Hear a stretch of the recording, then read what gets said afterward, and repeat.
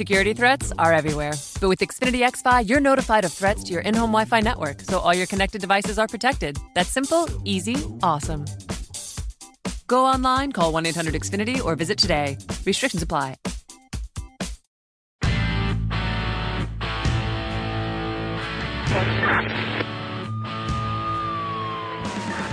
The kind of old-fashioned cop who preferred working the streets and making arrests to taking tests toward promotion. He was the closest thing New York had to a Dirty Harry. This is One Tough Podcast on the OG Podcast Network. Here's your host, Bo Dietl. Welcome to One Tough Podcast. I'm joined here, like always, with my man, Carlo. Hello. Today we have John, spell it. Kyriakou. Kyriakou, a beautiful Greek name from a man from Rhodes. That's where he's from. John's an author, radio host, and most notably a whistleblower who exposed illegal CIA torture program and served prison time for it. Thanks, John, for being here, my brother. Okay, let's talk a bit about your foundational life. You're from both parents are Greek? Yeah, both parents are Greek, born in the United States, but of Greek parents. And you grew up, where'd you grow up? Grew up in western Pennsylvania, just north of Pittsburgh, up in Amish country. Ah, I know that very well. Is that sure that's Amish? I thought Amish was near Downingtown, Coatesville area. They spread all across Pennsylvania and into Ohio. Wow, I always thought out west there, they weren't there. That was the steel towns. Yeah. Yeah, rust bucket steel towns now. Okay, so when all of a sudden you grew up in PA, did you go to college? Yeah, I went to college at George Washington University. I got a bachelor's degree in Middle Eastern Studies there, and then I stayed for a master's degree in policy analysis. And then, as it turned out, one of my advisors was not really a professor there. He was actually a CIA officer undercover as a professor there, and he recruited me into the CIA. Wow. And then what year was this we're talking about? That was 1988. Wow. That was what? You look too young to be around there. Thank you. I feel like a tired old man. Did you know they asked me to be in the CIA too?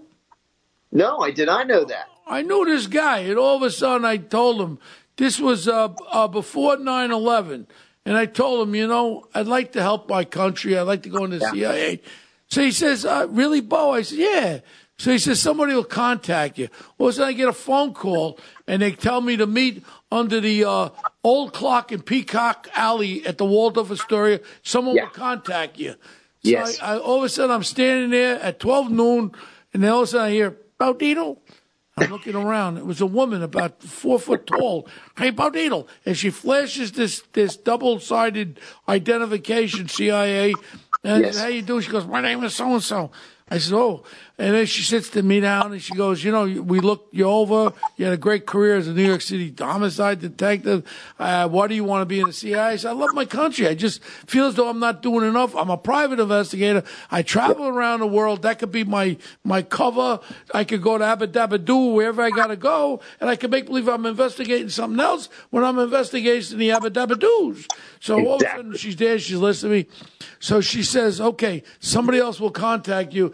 And I'll never forget, she gave me a card. It's called something Fox Farms in Virginia.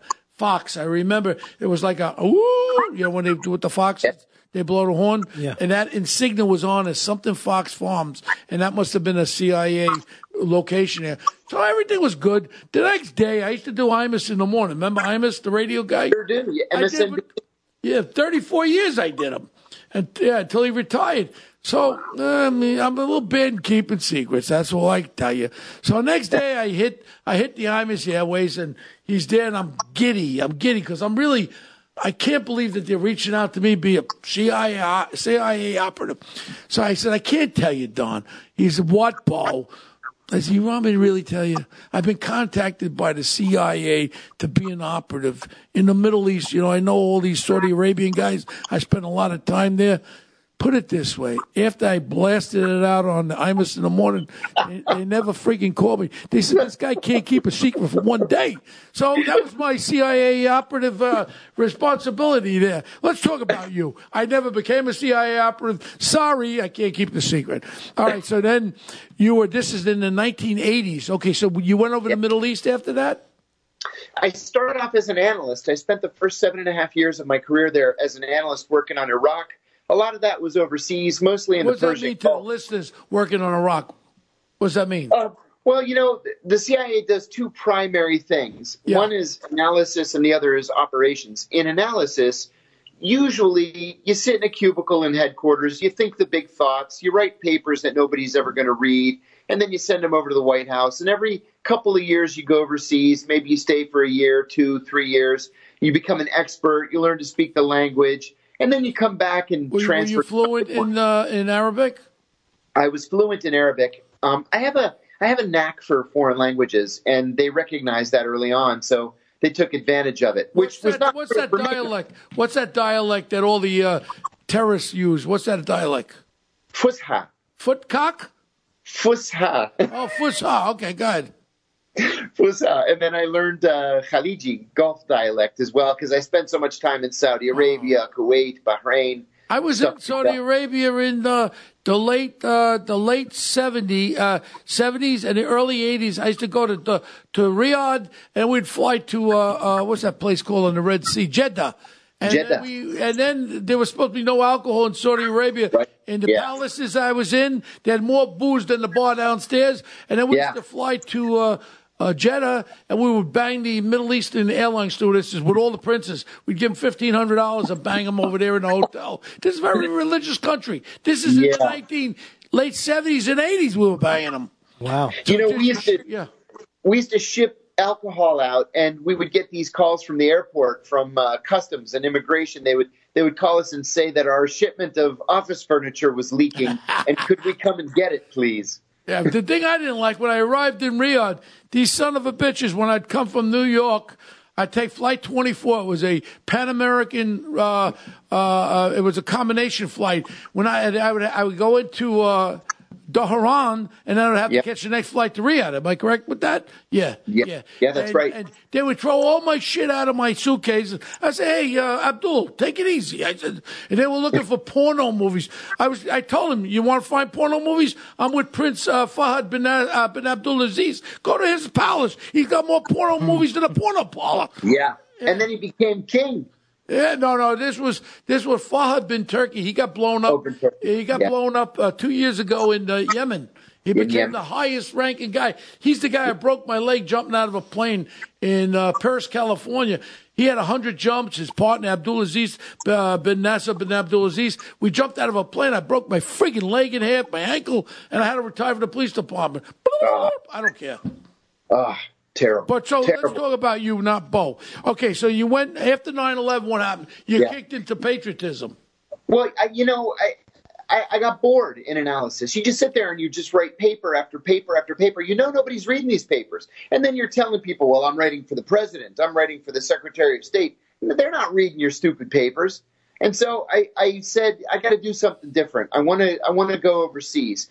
And it turned out that they were looking for a person to work in Athens against Arab terrorists. And as it turned out, I was literally the only person in the entire CIA who was fluent in both Greek and Arabic. Wow. And so they sent me to Athens for 2 years, and I liked it so much I switched over to operations. So then after 9/11, they made me the chief of CIA counterterrorism operations in Pakistan. I went out to Pakistan and started. Was this after the 4 Americans were killed in Pakistan? This was after the 4 Americans were killed. Right, because my friend John O'Neill, who died in World Trade Center, Johnny O'Neill was an FBI agent along with Tom Nicoletti. They wanted that. That's when they called in. This is before 9/11, and they wanted to strike on this Bin Laden dickhead, and they had him in there, and Shake and Bake Reno wouldn't let him send a Hellfire missile and blow this guy up. True. And this is the truth of what happened. If they would have killed him, maybe 9/11 wouldn't have occurred. Yeah, go ahead. That's true. And they had a second opportunity to get him as well, Bo. Bin Laden, like a tourist, was transiting Doha Airport one time. And the Qataris stopped him there. And President Clinton called the Emir of Qatar and said, "You've got to turn him over to us." But the problem was the Justice Department had never bothered to indict the guy. And because he hadn't been indicted, the Qataris couldn't turn him over. And so they let him go, and he went on to Sudan, and then from Sudan to Afghanistan. So we missed him several times. And then talking to John, I used to hang out with John at Elaine's, was a bar up on 88th Street on the 2nd Avenue. And John used to tell me about this bin Laden guy, and with the coal, he was in back of that, and then with the 2 embassy bombings. I mean, the son of a bitch, we knew what he was. And we didn't have the balls because of Reno. Shake and Bake Reno, the same one that handled that very good over there in Waco. She did a good job over there too, with all those kids getting killed. There was no need for that. And this woman is a disgrace, and she died. So happy days for her. I don't care, but you know what? We could have maybe saved 9/11. So now you're over there after 9/11, and then you get involved with investigating Al Qaeda. One more footnote: when I was in 2 years ago, I was in Athens, and this is when the first wave of Syrians were coming over, probably 1/4 of them terrorists, who the hell knows. And I'm walking around with my gold watch, and a couple of the cops grab me and go, no good, do not wear your watch here. Everyone's getting robbed. People don't understand the crime wave that has occurred across Europe with the advent of the Syrians. I mean, some of them are good people, but you got scumbags in there, and they're robbing people and all that. Okay, so now all of a sudden you're in Pakistan. What was your cover in Pakistan? I had very, very light cover in Pakistan because I was declared to the Pakistani intelligence service. So my job. They declared you as an operative? Yeah, they declared me as an operative. You weren't selling fucking magic. Excuse my language. You weren't selling magic carpets and shit.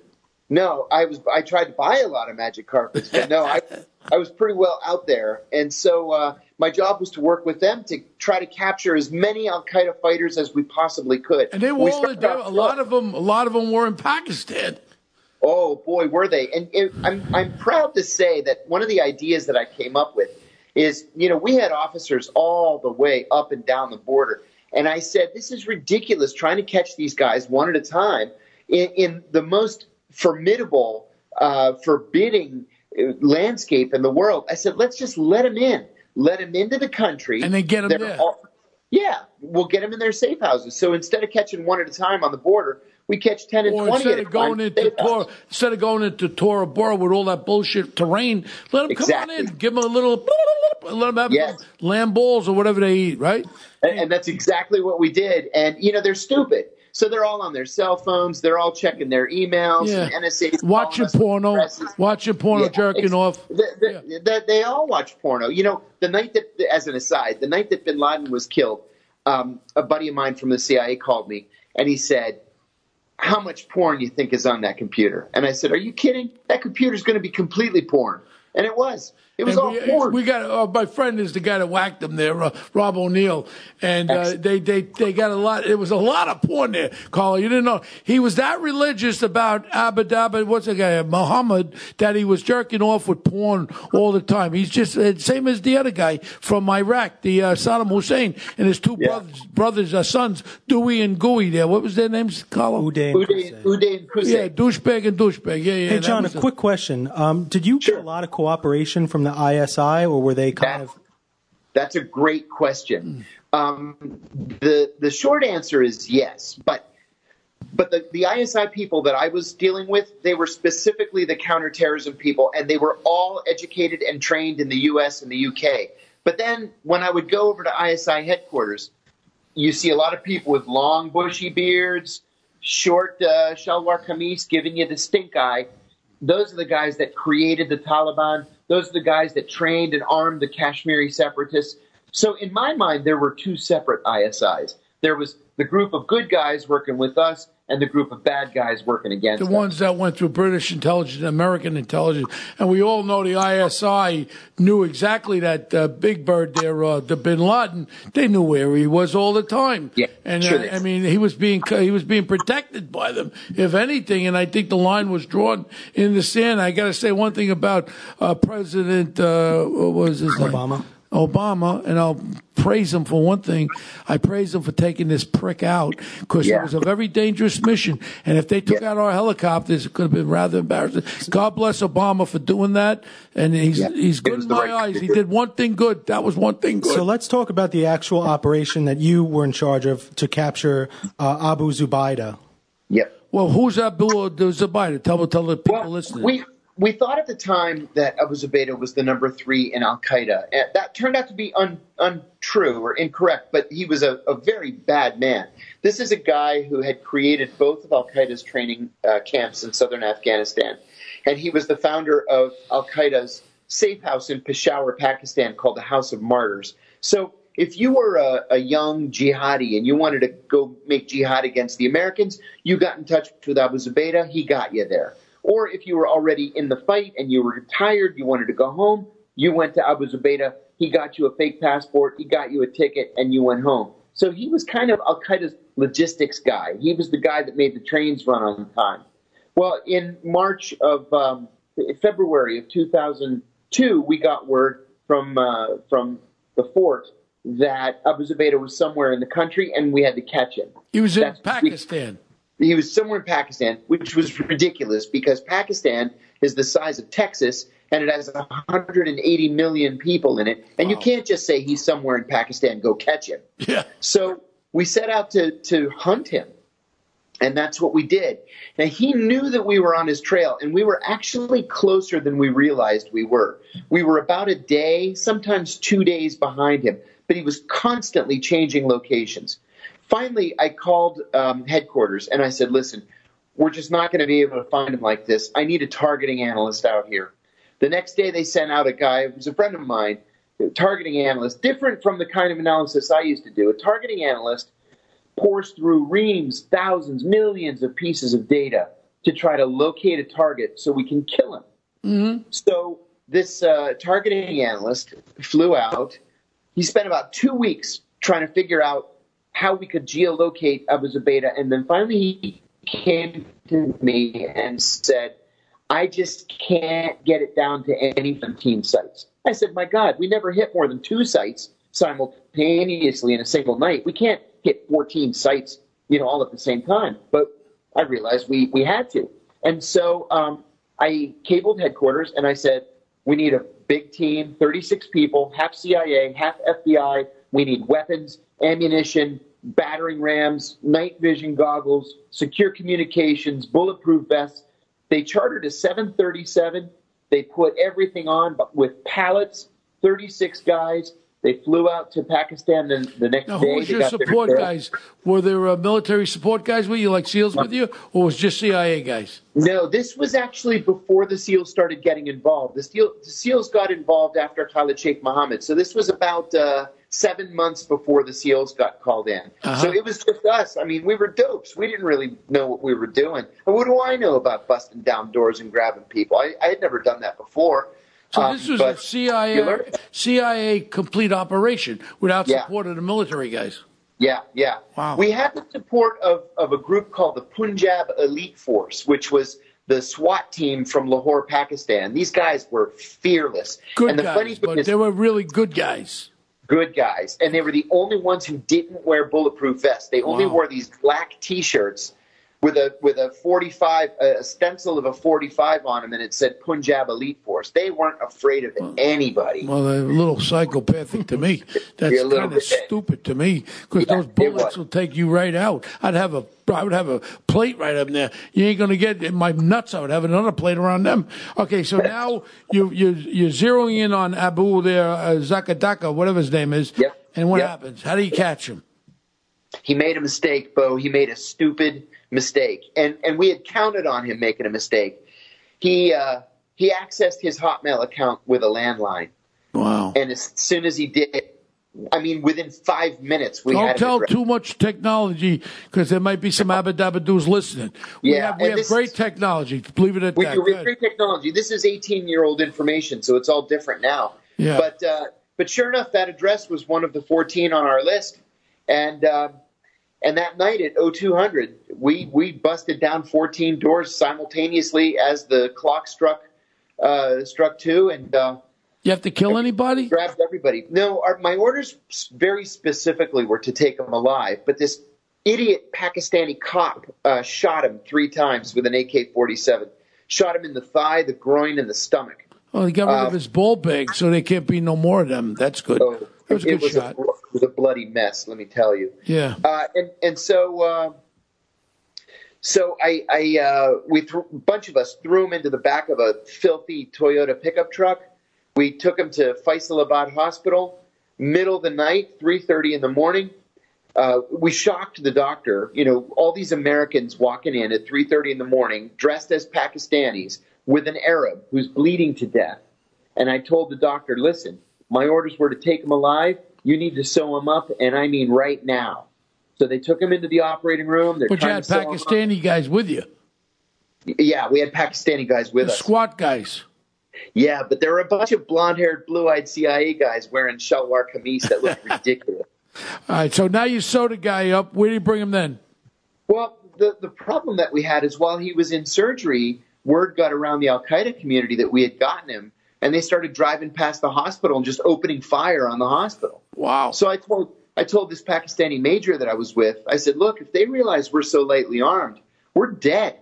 Can you get a helicopter in here? He said, yeah. 20 minutes later, a helicopter lands in the parking lot. I walk right into the operating room, kind of like this. I told the doctor, wrap it up. We got to go. They sewed him up as fast as they could. We wheeled him onto the helicopter. We flew to a military base about 50 miles away. And then I got a call from the station, and they said that George Tenet, the CIA director, had ordered, these were his exact words, 24/7 CIA eyes on, do not leave his bedside. And I ended up sitting there for the next 56 hours. I tore up a sheet. I tied him to the bed because I was afraid I was going to fall asleep. Yeah. And I just sat there at the foot of the bed and stared at him for the next 56 hours. Wow. Okay, so then what happens? Where you go next? Well, 24 hours into this, he starts to stir. And in the meantime, I had called one of the guys over at our safe house, and I said, buddy, I smell so bad, I'm grossing myself out. I said, can you send over some clean clothes? The only clean clothes I had a pair of underwear, a pair of socks, and a red T-shirt that my kids had bought me that I slept in. It had a SpongeBob SquarePants in the middle of it. So I put that on with my big poofy Pakistani balloon pants. And 24 hours later, he starts to stir. Remember, he's tied to the bed, so he's tied like this. And I stood up at the foot of the bed, and he opened one eye, and you could see the exact instant that he realized, oh, my God, the Americans have me. Because he looked at SpongeBob, and his heart rate went from 110 to 220, and he coded. And so they call the code blue. They rush into the room. They shock him with the paddles. They give him a shot of Demerol, and then he's out again for another 6 hours. So 6 hours after that, he wakes up. He's terrified, and he motions for me to come next to him. So I move his oxygen mask off to the side, and I said to him in Arabic, Shu ismek, what is your name? And he shakes his head. So I repeated it, Shu ismek. And he says to me in English, I will not speak to you in God's language. And I said, that's okay, Abu Zubaydah. We know who you are. He starts crying. And he says, please, brother, kill me. Take the pillow and kill me. And I said, nobody's going to kill you. We've been looking for you for a long time. And I said, I don't know much, but I know that you're going to get the best medical care that the American government can provide. So he relaxed finally. He wanted to know what happened. He couldn't really remember what happened. I said, you trying to escape? He had climbed to the roof of his safe house to jump to the roof of the next door house, and the Pakistani guy shot him. We talked a lot. We talked about Christianity versus Islam. He recited poetry. He cried a lot. He said he would never know the touch of a woman. He would never know the joy of fatherhood. And I said, listen, you're not the victim here. I said, there were 50,000 people in those towers. What did you think was going to happen? Yeah. Did you think we wouldn't try to find you, to kill bin Laden? You're lucky you're alive. We could have killed you the other night. And he said, no, I only wanted to kill Jews. He said, I was overruled. And I said, well, be that as it may, you're not the victim here. And then finally I said to him, he was really worried about what was going to happen to him. And the honest to God's truth was I didn't know what was going to happen to him. I didn't have a need to know. And so I said to him, I'm being honest with you. I said, I don't know what's going to happen, but I'll tell you one thing. I am the nicest guy that you're going to meet in this experience. My colleagues, they're not all downhill after this. All downhill. I said, if I could give you one piece of advice, it's that you have to cooperate. And he said, you seem like a nice man, but you're the enemy, and I'll never cooperate. I said, suit yourself. So a couple of hours after that, again, at about 5 in the morning, an unmarked CIA jet landed on the tarmac right outside the hospital room. The hospital was right on the tarmac on this base. And he asked me if I would hold his hand. He cried all the way to the plane. 3 FBI agents and I carried his gurney out to the plane. It was hard to get him on because he was strapped to the gurney, so we sort of maneuvered him onto the plane. We strapped him on the luggage rack at the back, and I leaned over and I said, remember, you have to cooperate. And he squeezed my hand, and I never saw him again. That was it. Yeah. That was it. You should have given him a BLT, bacon, lettuce, and tomato sandwich. What's the name of those pants that you said? The Salwar Kameez. Shalwar Kameez. That's the singer Can't Stop This? What was that? MC Hammer. MC Hammer used to wear those pants, right? That's Yeah. right. Okay, so now you don't see him again after this, right? No, I don't see him again. So when does this whole thing come out about the allegations against you? Yeah, well, because of the strength of this capture, this was the senior-most al-Qaeda person we had was ever it the other guy under bin Laden, the guy that looks like a professor there with the glasses? What's his name? He's still at large. The al-Qaeda number 2 guy. Oh, yeah, Ayman Zawahiri. That was Rocky. We never whacked him yet? No, can't find the guy. Can't find it. Unbelievable. You know, I wonder, too, and I don't have any inside information here, Bo, but I'm as an educated observer, I wonder if we're just not looking for him. Because al-Qaeda's pretty much irrelevant now.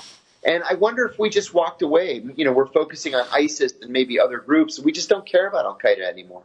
Yeah, if I saw him, I'd whack him. Yeah, I would too. Okay, so too. Now let's go. How do you get in trouble? Because as far as I'm concerned, you're a great American right now. What happened? Thank you. I'm a patriot. I want that to be clear. I'm an absolute patriot. So I go home to headquarters, and because of the capture, I got promoted. And they made me I was executive assistant to the deputy director of the CIA for operations. And in that position, you have access to literally everything around the world that's happening. Mm-hmm. And August 1st, well, before I even started in that job, I get back to headquarters, and I'm in the cafeteria one day, and a buddy of mine from the Counterterrorism Center comes up to me, and he says, hey, I'm glad I ran into you. You want to be certified in the use of enhanced interrogation techniques? What year are we talking about now? Yeah, this is a senior counterterrorism officer. What year? This is May of 2002. Go ahead. So I had never heard the term enhanced interrogation techniques. I said, what is that? And so he explains it to me. And I said, man, that sounds like a torture program. Are you kidding me? And he said, no, it's not torture. The president signed off on it, and DOJ said that we could do it. And I said, let me think about it for an hour. So I went up to the 7th floor. It's the executive floor of the CIA. There was a very, very senior CIA officer up there who I had worked for about a decade earlier. So I knocked on his door, and I said, hey, I need some advice. They just asked me if I want to do these enhanced interrogation techniques. And he says to me, listen, first of all, let's call a spade a spade. This is a torture program. They can call it whatever they want. They can use whatever euphemism they want. This is a torture program. And torture is a slippery slope. And you know how these guys are, he says. Somebody's going to go overboard, and they're going to kill a prisoner. And when that happens, there's going to be a congressional investigation. Then there's going to be a Justice Department investigation, and somebody's going to go to prison. Do you want to go to prison? And I said, no, I don't want to go to prison. It turned out I was the only person who went to prison.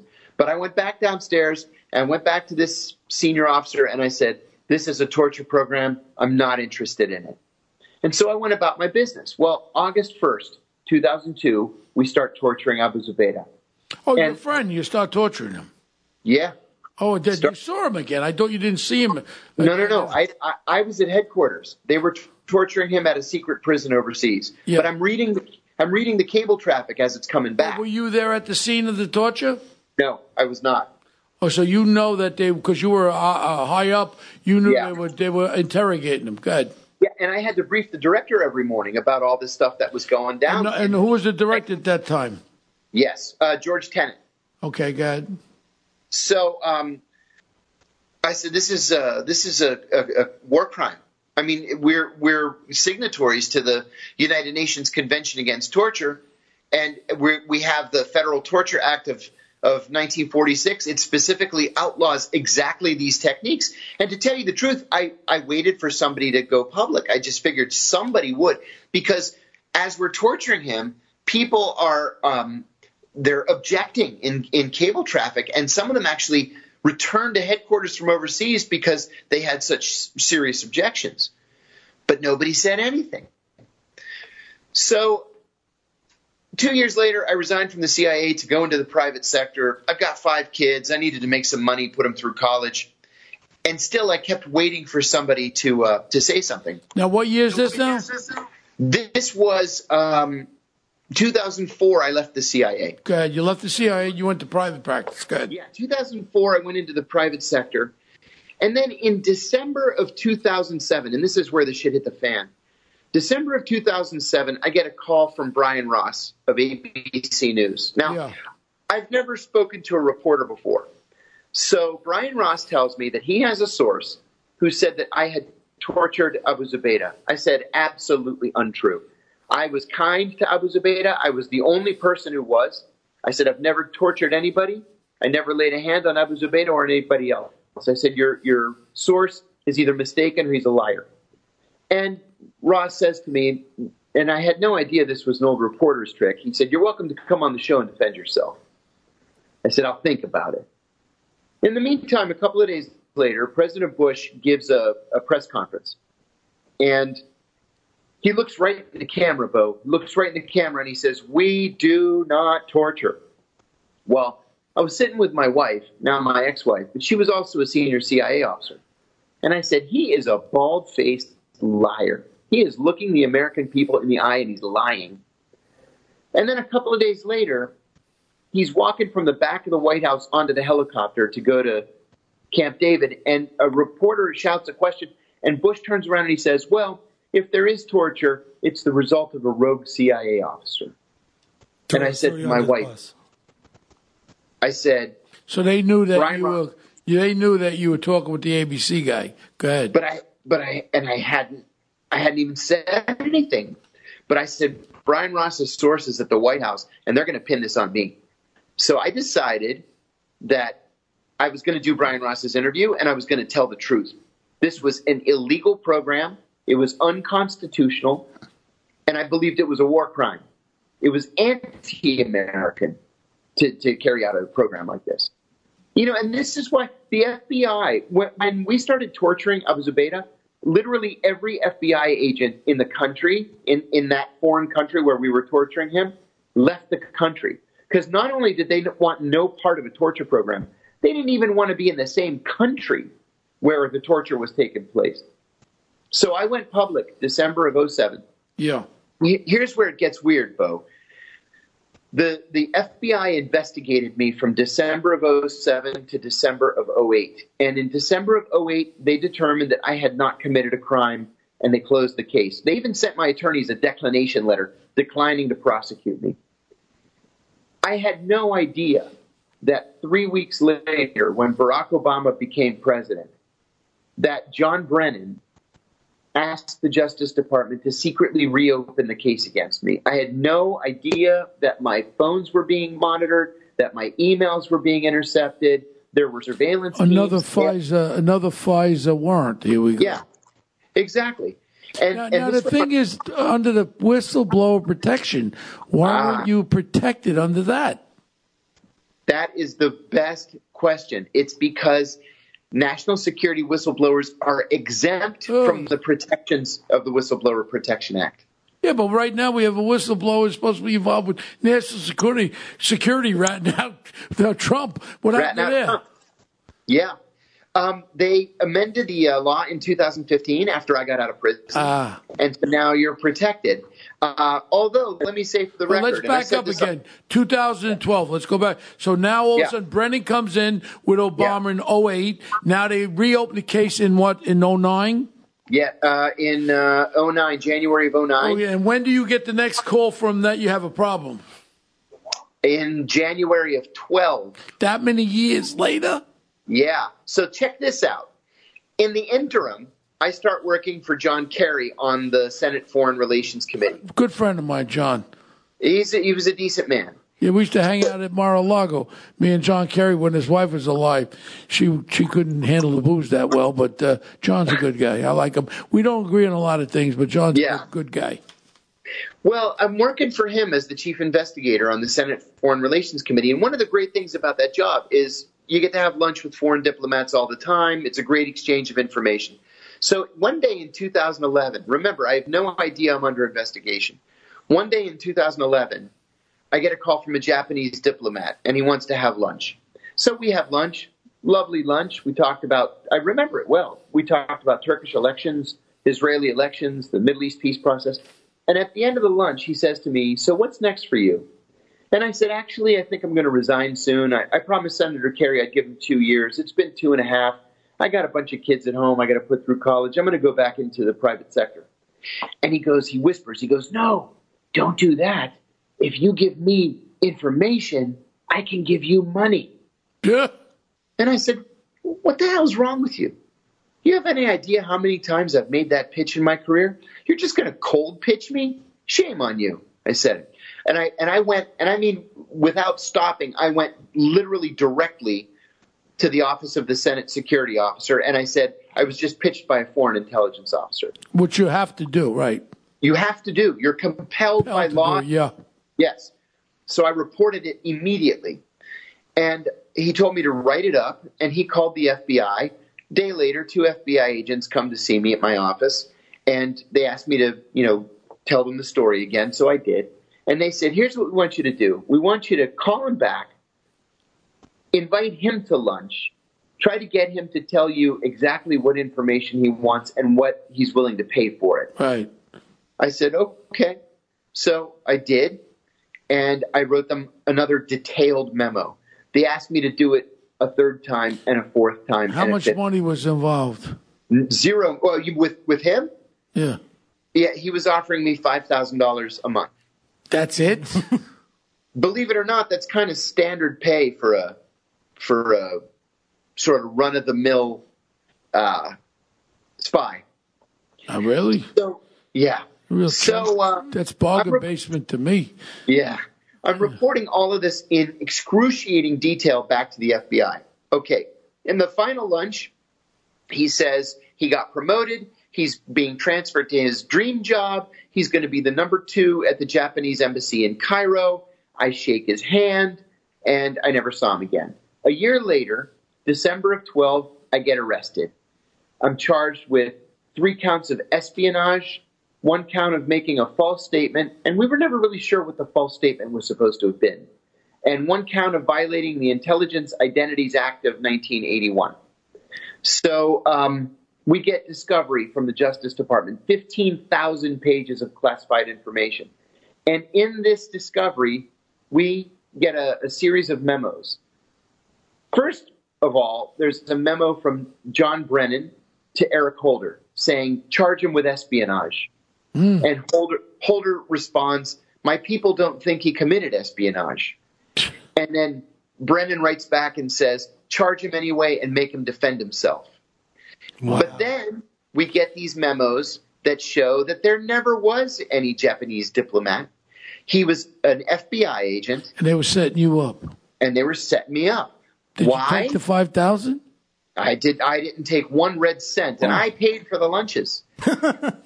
And what they ended up doing was the Japanese-American FBI agent sent a memo to his boss, Peter Strzok, saying he's not going to take the bait. He keeps reporting the contact. Let's just end this. Yeah. And so that's why they came up with the story that he had gotten transferred. But they tried repeatedly to set me up on an espionage charge, and I kept reporting it back to the FBI. And so all the espionage charges were finally dropped. But what they do is something called charge stacking. They'll charge you with a whole bunch of felonies. And they beat you into the ground. Yeah, they wait till you go bankrupt, and then they come back and they say, all right, we'll dismiss all the charges but 1 if you take a plea. What are you going to do? You didn't go to trial where this could all be exposed. You couldn't afford it. You couldn't afford it, right, John? I spent $1.15 million on attorneys. I still owe them $880,000 that they'll never see. And I ended up, instead of 45 years, I ended up with 23 months. Wow. Yeah. And you have 5 kids. I mean, just you hear these stories, you just can't believe it. But if you would have went to trial and got convicted, you could have gone away for a long time, right? Well, I asked my attorneys because I turned down every deal until the very end. And even the 23 months, I initially turned it down because I kept saying, as soon as I get in front of a jury, they're going to realize how ridiculous this is. I'm innocent. This is a setup, and I'm going to be acquitted. So my lead attorney pulled me aside, and he said, he was angry. And he said, you know what your problem is? Your problem is you think this is about justice. And it's not about justice. It's about mitigating damage. Take the deal. And so I took the deal. And I said to him, if I turn the deal down and I go to trial and I lose, what am I really looking at here? And he said, you're looking at realistically 12 to 18 years. Take the fucking deal, he said. Wow. So I took the deal. What do you think that the intelligence community came after you? Oh, they were furious that I had aired the dirty laundry. You know, there are these internal systems in place where if you don't like something, you can complain. But my chain of command created the CIA's torture program. It implemented the CIA's torture program. So they were furious that I had gone public. It was unforgivable. In fact, that was a word that a former colleague used with me, that what I had done was unforgivable. I went public. Yeah, but and what we're starting to see with Brennan, what's the other guy's name? The National Security Advisor there. Brennan, and what's the other guy? The other clown from CNN. He's on CNN all the time.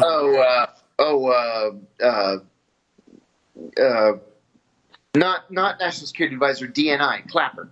Clapper, yep. Yeah, Clapper and this other jerk off Brennan, and they're exposing everything. They were the leaks on it, whether you like Donald Trump or not. They've been leaking like son of a bitches. Yeah, they're and Clapper, and they were the head of the intelligence organization, and they've been leaking stuff right on TV. Yeah, that's right. They're prolific leakers, and they're both liars. I mean, we all saw the footage of Clapper lying under oath to the Senate Intelligence Committee saying that NSA doesn't intercept the communications of American citizens. Yeah. They lie, they leak, and they get away with it. John, so what are you doing now, John? Well, I've got a radio show here in Washington every day from 4 to 6, the afternoon drive. And I write a weekly syndicated newspaper column. I write books. I give speeches. You know, little here, little there. I patch together a living. Was he friends with our friend from the Swiss Bank? Yes. Yeah, Brad Birkenfeld. I think that's how we got in touch. In fact, I'm having dinner with Brad tonight. Well, Brad will be with me tomorrow, and he has some interesting story. But that has like a kind of a similar thing. This guy was opening up, and nothing ever was done with all these son of a bitches not paying taxes, and it pisses me off. And you know what? They should have went after him, and all these highfalutin people with these accounts. It's unbelievable. But you know what? I we're gonna wrap it up because we're all time constrained here. But let me tell you something, John. You're quite an American patriot, and guys like you, whether you agree with the waterboard or not, I have my own personal opinions about waterboarding, and I have my personal opinions about torture. And when I was down in 9/11, I'll never forget what the sight I saw. I'll never forget what I observed with these terrorists, and my own feelings on something. If I had someone that was going to explode a nuclear bomb in New York City, I may have done it a different way, not waterboarding. You know what I would have done? I would have bought a pig, a live pig, gut the son of a bitch open, put it on the Yabba Dabba Doo's head, shoot him in the kneecap, and say, unless you tell me you're not going to get to your 72 virgins. I may have done that, Carlo. Yeah. You know, I've been known when I was a New York City detective back in the 70s. I used to be able to hold guys off the roof by their ankles, and if the guy shot a cop and I lost grip, I never lost a prisoner, never killed anybody. Also, I was the advent of waterboarding, but it's called toilet bowling. What they would do, they would have these apartments that they haven't flushed the toilet 2 years. Poop poo-poo in there. And I used to be able to put the guy's head in there, and then I'd pull it out, and I'd have poo-poo all over my arm, but he would tell me what I want to know. He shot a cop. Sorry, but you know what? Things have changed, and you want to know something? In reality, they tortured our soldiers, and they've tortured our military. So that's my own personal opinion, but I do respect your opinion, John, the same as my opinion, and I mean that with all my heart. And you have a real important point of what you feel, and I respect it. I totally respect it, John. We do something on our show every week. We do our Punk of the Week. Punk of the Week means something or somebody that's really pissing you off. Who's your Punk of the Week, John? You know, my Punk of the Week, I think it has to be the same person it is every week, and that's John Brennan. Because John Brennan is a liar. John Brennan is the opposite of a patriot. John Brennan needs to be dealt with. What about you, Carlo? What's your Punk? Well, I'd have to go with the bail reform in New York. It was recent news that there were 3 guys busted in Washington Heights. They were dog fighting. They had heroin. They had loaded guns.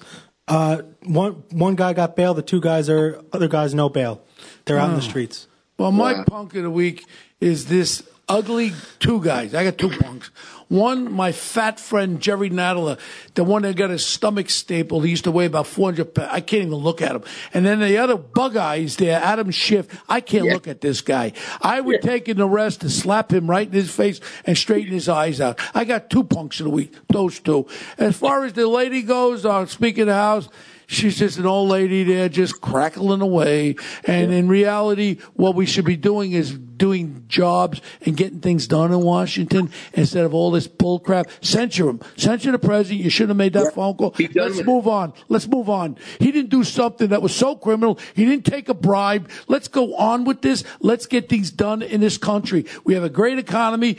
I love this country. Let's bring everybody together instead of this division. That's my Punk of the Week. Amen. All right, Amen. John, where can people find you? Where's your website? Where's your radio show? Thank you. I'm at johnkiriakou.com. John, John, Kiriakou, Kiriakou. I'm on Facebook and Twitter, and I look forward to hearing from everybody. All right, John, thanks very much for being here. Really great stories, very interesting stuff. We'll probably want to do a follow-up at some point and get your opinion on some current events. We're just a little short of time this week. Thanks for all our listeners. You can follow us on social media. We're at One Tough Podcast on Twitter, and Bo is at Bo Dietl on Twitter. You can email us any questions, comments, guest suggestions, onetoughpodcast@gmail.com, and we'll see you next week. Hey, John, thank you very much. God bless you. Merry Christmas to you and your kids. God bless you. Happy Merry Christmas and Happy New Year. All right, my friend. Thank you.